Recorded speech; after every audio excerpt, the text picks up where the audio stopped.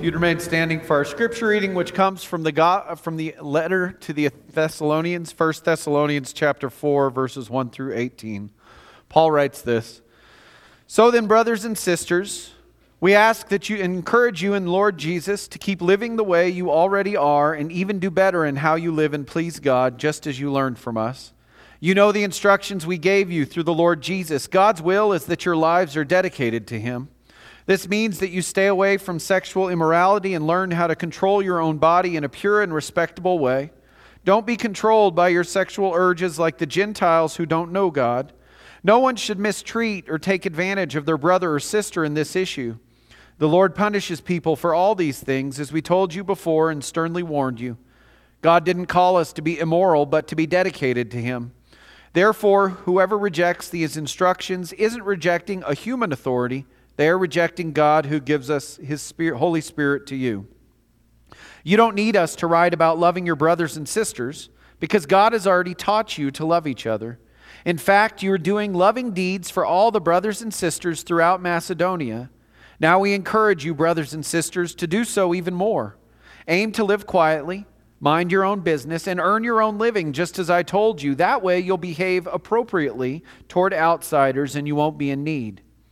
Brothers and sisters, we want you to know about people who have died so that you won't mourn like others who don't have any hope. Since we believe that Jesus died and rose, so we also believe that God will bring with Him those who have died in Jesus. What we are saying is a message from the Lord. We who are alive and still around at the Lord's coming definitely won't go ahead of those who have died. This is because the Lord Himself will come down from heaven with the signal of a shout by the head angel and a blast on God's trumpet. First, those who are dead in Christ will rise.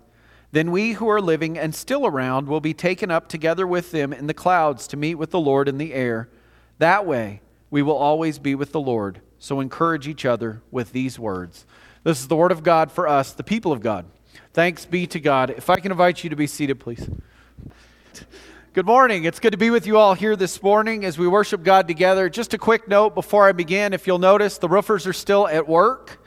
So just keep paying attention as you drive around. There's still equipment. There's still sometimes stuff blowing off the roof.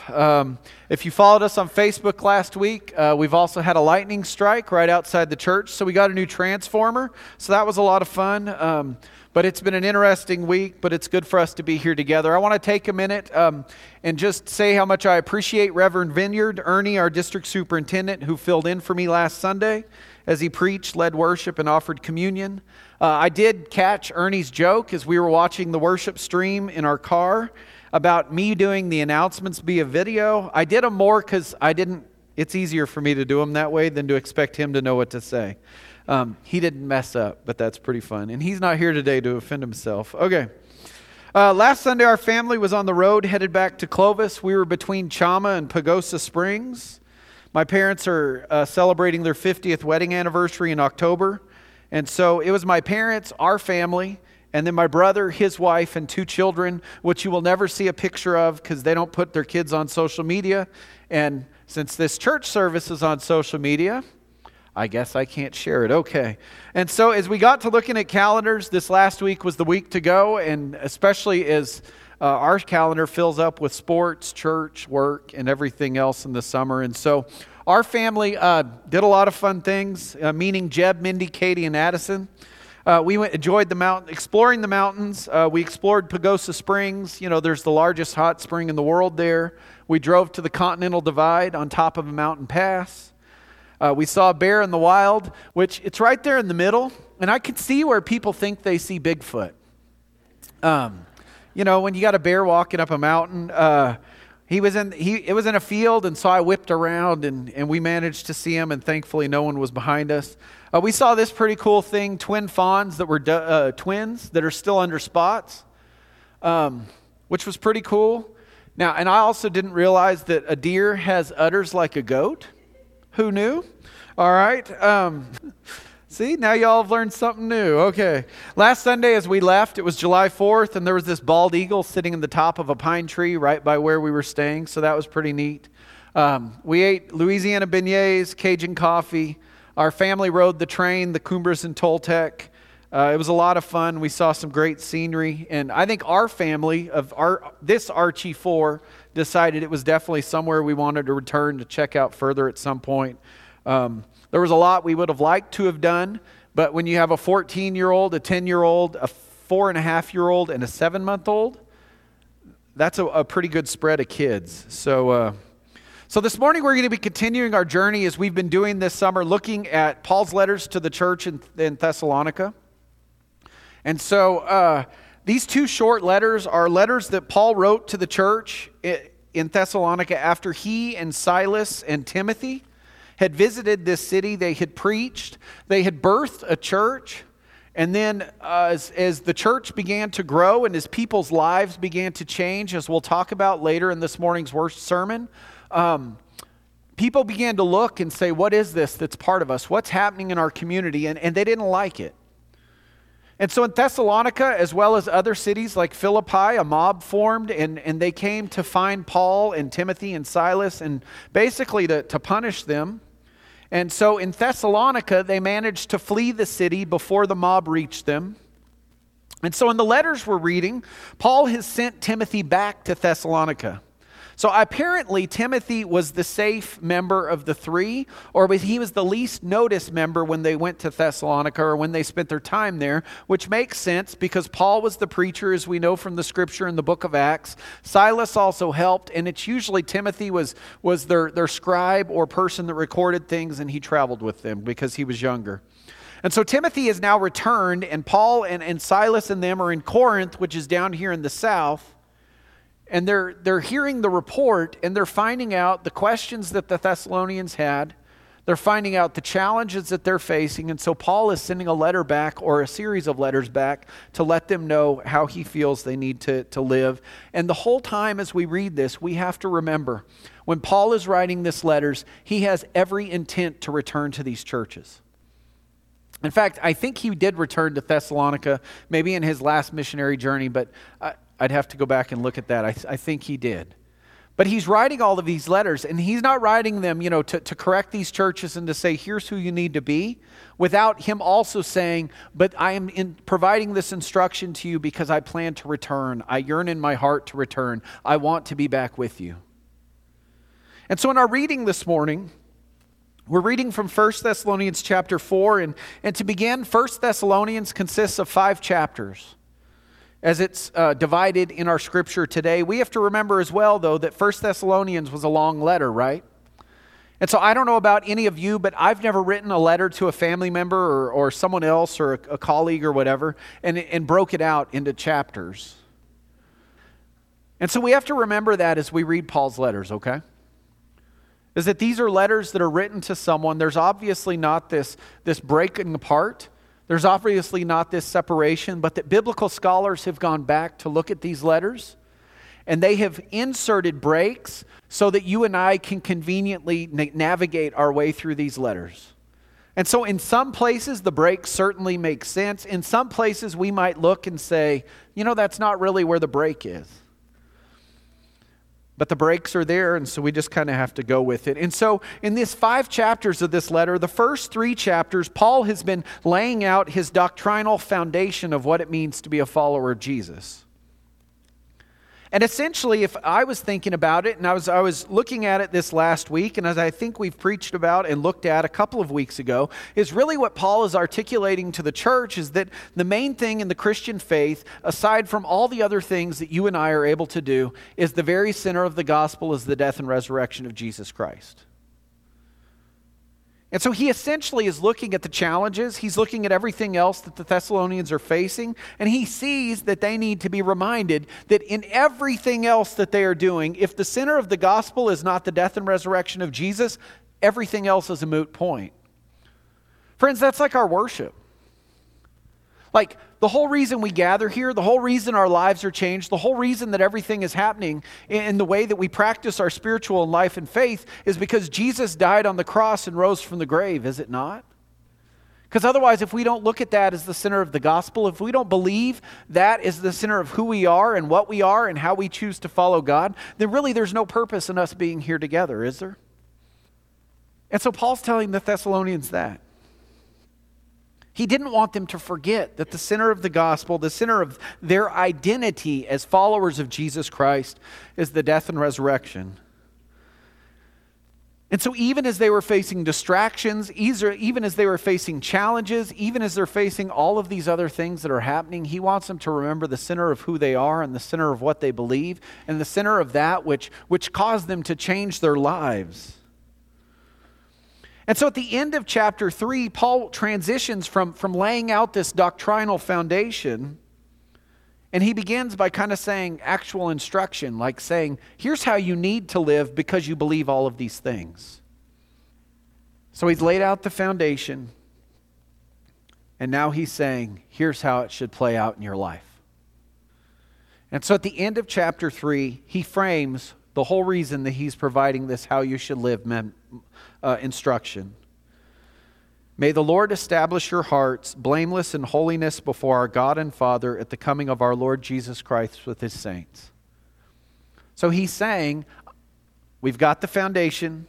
I'm giving you this instruction so that the Lord may establish your hearts in holiness.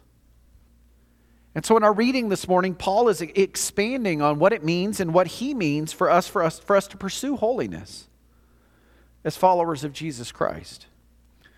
And I think as we read this chapter of the 1 Thessalonians, and also as we read the chapter in the 5th chapter next week, we need to keep at the forefront of our minds is this question of what does it mean for us to be holy? What does it mean for us to pursue holiness? What does it mean for us to engage in holy living as followers of Jesus Christ? This is certainly a question that's not unfamiliar to us as followers of John Wesley and as part of the Wesleyan faith. People who follow and who listen to the faith as it was articulated by John Wesley and his followers. Because in Wesleyan language, or in language that John Wesley would have used, he would have asked, how are we pursuing holiness, or sanctification would be a phrase that he would have used. Or he would have said, how are we receiving or living into sanctifying grace? And so for Wesley, what he was saying by sanctification is he means that someone has reached the place in their life and in their faith where their faith guided their thoughts, their actions, and their beliefs to where committing sin didn't even come up. And so I think what he's saying is that when people are confronted or given the opportunity to sin, he is saying if you're sanctified, that doesn't even cross your mind because your life is so focused on God and you're so reflecting God in your actions and your behaviors that you don't even think about that. Wesley also said he only knew a few people that he felt ever reached this place in their spiritual life, which is why he taught, why he pursued us striving to live a life of holiness. Not because of our own work, but because of our growth in faith with God. And so for him, sanctification was the process of becoming holy. And I think that's what Paul wants the believers in the Thessalonian church to see, is for them to use the faith that they have received, for them to build on it, and then for them to strive to become more and more like Christ Jesus. And so as Paul writes about it, and as he talks about sanctification, as he talks about holiness, he offers it and he presents it in a way that's a past, it's a present, and it's a future. And so what Paul is presenting to the Thessalonians, and it's possible for us to look at it this way, is we can look at our faith in the past and say, I have been saved. We can look at it today and we can say, I am saved. And we can even look to the future and say, I will be saved.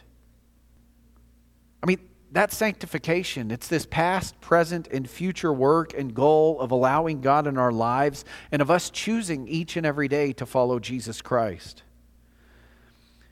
And so pursuing holiness is this process of becoming in practice what God's already offered us in perfection. I mean, see, here's the crazy thing, right, about the resurrection of Jesus Christ and about the forgiveness that God offers us and about the grace that he gives us. God's offered it to us in full measure, but he doesn't call us to stop then, right? He calls us to move forward. He calls us to step forward. He calls us to pursue what he's already given us, which is forgiveness, and to shed those things that cause us to sin. And so our job then is to live in response. to the grace that God has offered us and to the sacrifice that he has made through his Son, Jesus Christ, on our behalf. And so in 1 Thessalonians 4, which it was a good one, Missy. Sometimes you pick letters and I'm like, whew, shouldn't have picked that chapter. Okay. Paul reminds the Thessalonians of what he taught them. And then he tells them a significant way in their culture and the community of how they are to be different and how they're to live a holy life. He wants them to think of how the way that they are living reflects the inward change that they've already experienced as they've discovered the center of the gospel and as they have felt the impact of the Holy Spirit. So Paul lists sexual morality is something that he writes about. Now, of course, there's so many other things I think that Paul could have talked about. Could he have not? About eating, about, interacting, about business, there's just so many things that he could have said. But one of the areas in this letter that he happens to lift up is identifying to the Thessalonians how they were called to be different from the culture that they were part of. Thessalonica, like much of, the Greek land, Roman, there's different forms and types of pagan worship that's practiced. As we read about in biblical times as well as historical records, many pagan practices had temple prostitutes and other things that were part of the worship service that the followers of Jesus, as these Thessalonians, have now withdrawn from. They're no longer participating. They're no longer interacting with what happens at the temple and in other places in their community. And so in essence, they're no longer part of the culture and part of these worship practices. And so the Thessalonian Christians, as you read in other portions of Paul's letters, they're like non-residents or aliens in their own community. And so Paul's reminding them that they have to be part of the culture. They are part of their culture, but they can also not be part of their culture. That's what he's talking about when he talks about pursuing holiness. And telling the Thessalonians that life needed to be practiced and listened differently now that they had become followers of Jesus Christ. And so it's from this larger culture that the Thessalonians have withdrawn.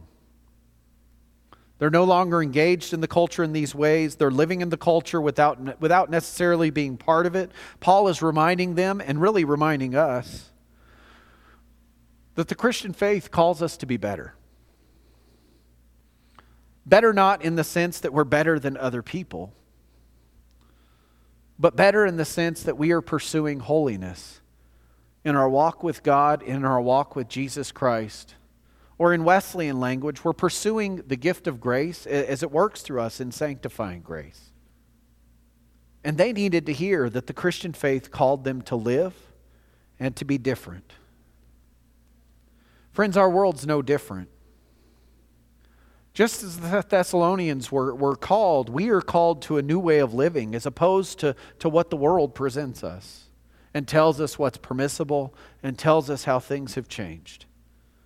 To live faithfully with those we are in a relationship, to guard who we are and what we're offering to God, because God calls us not to a life of living on our own, but a life of living in response to Him, a life of holiness.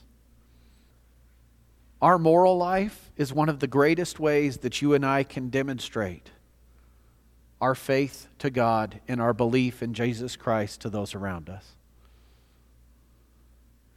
And see, this isn't independent to the Thessalonian church, Paul's focus on morality. Go and read his letters. There's this recurring theme to every church that he writes, whether it's the Romans, whether it's the Corinthians, whether it's the Galatians, the Thessalonians, the Ephesians. In all of these letters, there's this recurring theme that I think you and I wrestle with in our own lives. Maybe we don't put it to words the way Paul does, but I think we know what it's like. Because there's this recurring theme about what it means for us to change as followers of God and as followers of Jesus Christ. In 1 Corinthians 6, Paul writes that our bodies are temples of the Holy Spirit. And so just as he says you wouldn't defile a physical temple, nor should we do our own bodies through actions that set us back. He writes about rather than engaging in the world, we are to see ourselves and offer ourselves as something to God as our best. And time again, he writes that we're to be on our guard. Just as we're to be on our guard against those things in our lives that have the potential to enslave us. When we're not on our guard against those things that enslave us, we're not able to live in the freedom that Paul offers us through his Son. In Galatians 5:1, Paul writes, Christ has set us free for freedom. Therefore, stand firm and don't submit to the bondage of slavery again. In Galatians, Paul isn't writing about the physical act of slavery and enslaving another person. What Paul is writing to the church is that you and I, when we are not freed from the things that hold us back, we are enslaved to those things because they control us. Whether it's addiction, whether it's, just all sorts of things that it can be. Paul continues in 1 Thessalonians 4 by telling the Thessalonians how they're to live. Instead of continuing to live lives as Christians within the community, they've begun to withdraw. And so the second half, what Paul's talking about is the Thessalonians. They've begun to look and they've received this promise that Jesus is going to return. And so for them, they've got their calendars are out and they're saying it's happening tomorrow or the next day or the next day. And instead of continuing to live their lives within their community, engaging in work and doing other things, they've withdrawn. They've stopped working. They've begun gathering together, looking into the skies in anticipation for the return of Jesus Christ. Friends, I don't know about you, but I think if that happened in our community, people might wonder what was going on, right? And so it's causing great consternation, great frustration in the community. And Paul's writing to them and he's saying, y'all have got to keep living your lives. Like being a follower of Jesus doesn't cause you to stop everything. And so he says, let me give you something else. Be known for your diligence in your work. Be known for the way you mind your own business and do your work. Be known for the quiet life that you live without causing scenes, without attracting attention. In short, what he's saying to them is be known for the way you choose to pursue holiness. Be known for the way that you respond to the grace of God in your life. Be known for the way that you relate to others and support others and help to lift others up. Be known for your faith. Friends, as I read these passages of Scripture, all that I'm left with are questions. Questions for myself of what does it mean for me to pursue a holy life? What does it mean for me to maintain morality in my life? And then to ask myself, in what areas do I need to change? So that I can grow in God and pursue holiness and be known for the way I live, for the way I work, and for the way I relate to others. See, a holy life is a life that's always moving forward. There's no plateau when it comes for what it means for us to walk with God and with Jesus Christ. God always calls us to move forward in our relationship with Him. A holy life is powerfully transformed. It's a life that's transformed where God calls us to be different. He leads us to be different, and He changes us so that we reflect the holiness of God in the world. That's the question I leave with, is how can I reflect God into my life, into my relationships, into the work that I do, into all that I am? How do I reflect God? Amen.